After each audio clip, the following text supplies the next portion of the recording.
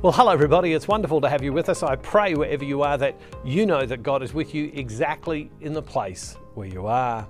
Well, Lent starts 1 week today. It's going to be a great time of blessing for so many of us. When I was younger, I never looked forward to Lent, but I have come to see Lent as a massive opportunity to change my life and to become even more the person I want to be, but even more the person that God wants me to be. Lent is just a phenomenal moment in our lives if we allow it to be. Now, if you are already receiving the daily devotional videos, you do not have to register again. But if you know people and you think to yourself, I'd love them to share in this, why don't you send them to this address? And they can register and they'll receive it quietly and privately themselves. If you're someone who happens to be receiving the daily devotional videos from someone else, but you'd like to get them yourself, go to this address. If you're someone who's watching through social media, go to this address and you'll receive them into your inbox every day. This is just going to be a remarkable moment in our life. Well, I want to read a passage of Scripture today, and I want to focus on one line in this passage of Scripture. It's a really beautiful passage of Scripture that speaks to us about God and God's love for all of us. Let's go to Luke chapter 5, verse 27. After this, he went out and saw a tax collector named Levi sitting at the tax booth. And he said to him, this is Jesus said to him, "Follow me." And he got up, left everything, and followed him. Then Levi gave a great banquet for him in his house, and there was a large crowd of tax collectors and others sitting at the table with him. The Pharisees and the scribes were complaining to his disciples, saying, "Why do you eat and drink with tax collectors and sinners?" Jesus answered, "Those who are well have no need of a physician, but those who are sick. I have come to call not the righteous, but the sinners to repentance. I've come not to call the righteous, but sinners to repentance." I love this passage of Scripture. Here is Jesus. He comes up to a man by the name of Levi. Levi is a tax collector. What were tax collectors?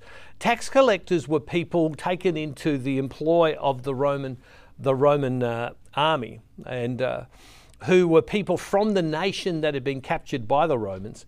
And what they would do is they would collect taxes for Caesar. And often what they would do, so this was a Jew taking money from the Jews, but they would take even extra for themselves. And so often the tax collectors were quite well off because they cheated the people out of money. And so the tax collectors were despised. And so Jesus comes along, and where does he end up? In a tax collector's home. Why? Because he calls a tax collector. Jesus comes and calls those who are rejected by society. And he's in their home. And the religious leaders of the day, kept saying, why does Jesus keep going to tax collectors and to sinners? What's a sinner? Sinner is someone who is breaking their law, the law as they understood it, the religious law. Why does Jesus keep spending time with tax collectors and sinners? And Jesus is very clear. He stops and he says, I haven't come to call those who've got it all together. I've come to call the person who hasn't, so that they would come closer to me. Now, there are many people, if you stop and you think to yourself, well, I'm not really doing that many things that I shouldn't do, so to speak. I'm a pretty good person. I meet a lot of people who say that. I'm a pretty good, decent person. Not perfect, but I'm decent. But the answer as to why God comes is found exactly in that. Is that God is always calling us to deeper holiness, deeper perfection. I've not come to call the righteous, the ones who've got it all together. I've come to call the sinners to repentance. The sinner being someone who falls short. Often sin is described as falling short of the mark. So Jesus is coming to call those who fall short. And if I was truly honest, I can stop and I can say, in my life, there are many areas where I fall short, where I know what's right and I don't do it. James 4:17 says, "To the one who knows the right thing to do and doesn't do it, to him it is sin. To the one who knows the right thing to do and doesn't do it, to him it is sin." Sin means to fall short. And so Jesus keeps coming to me and to you in our life to say, there's more. I'm calling you into a deeper relationship.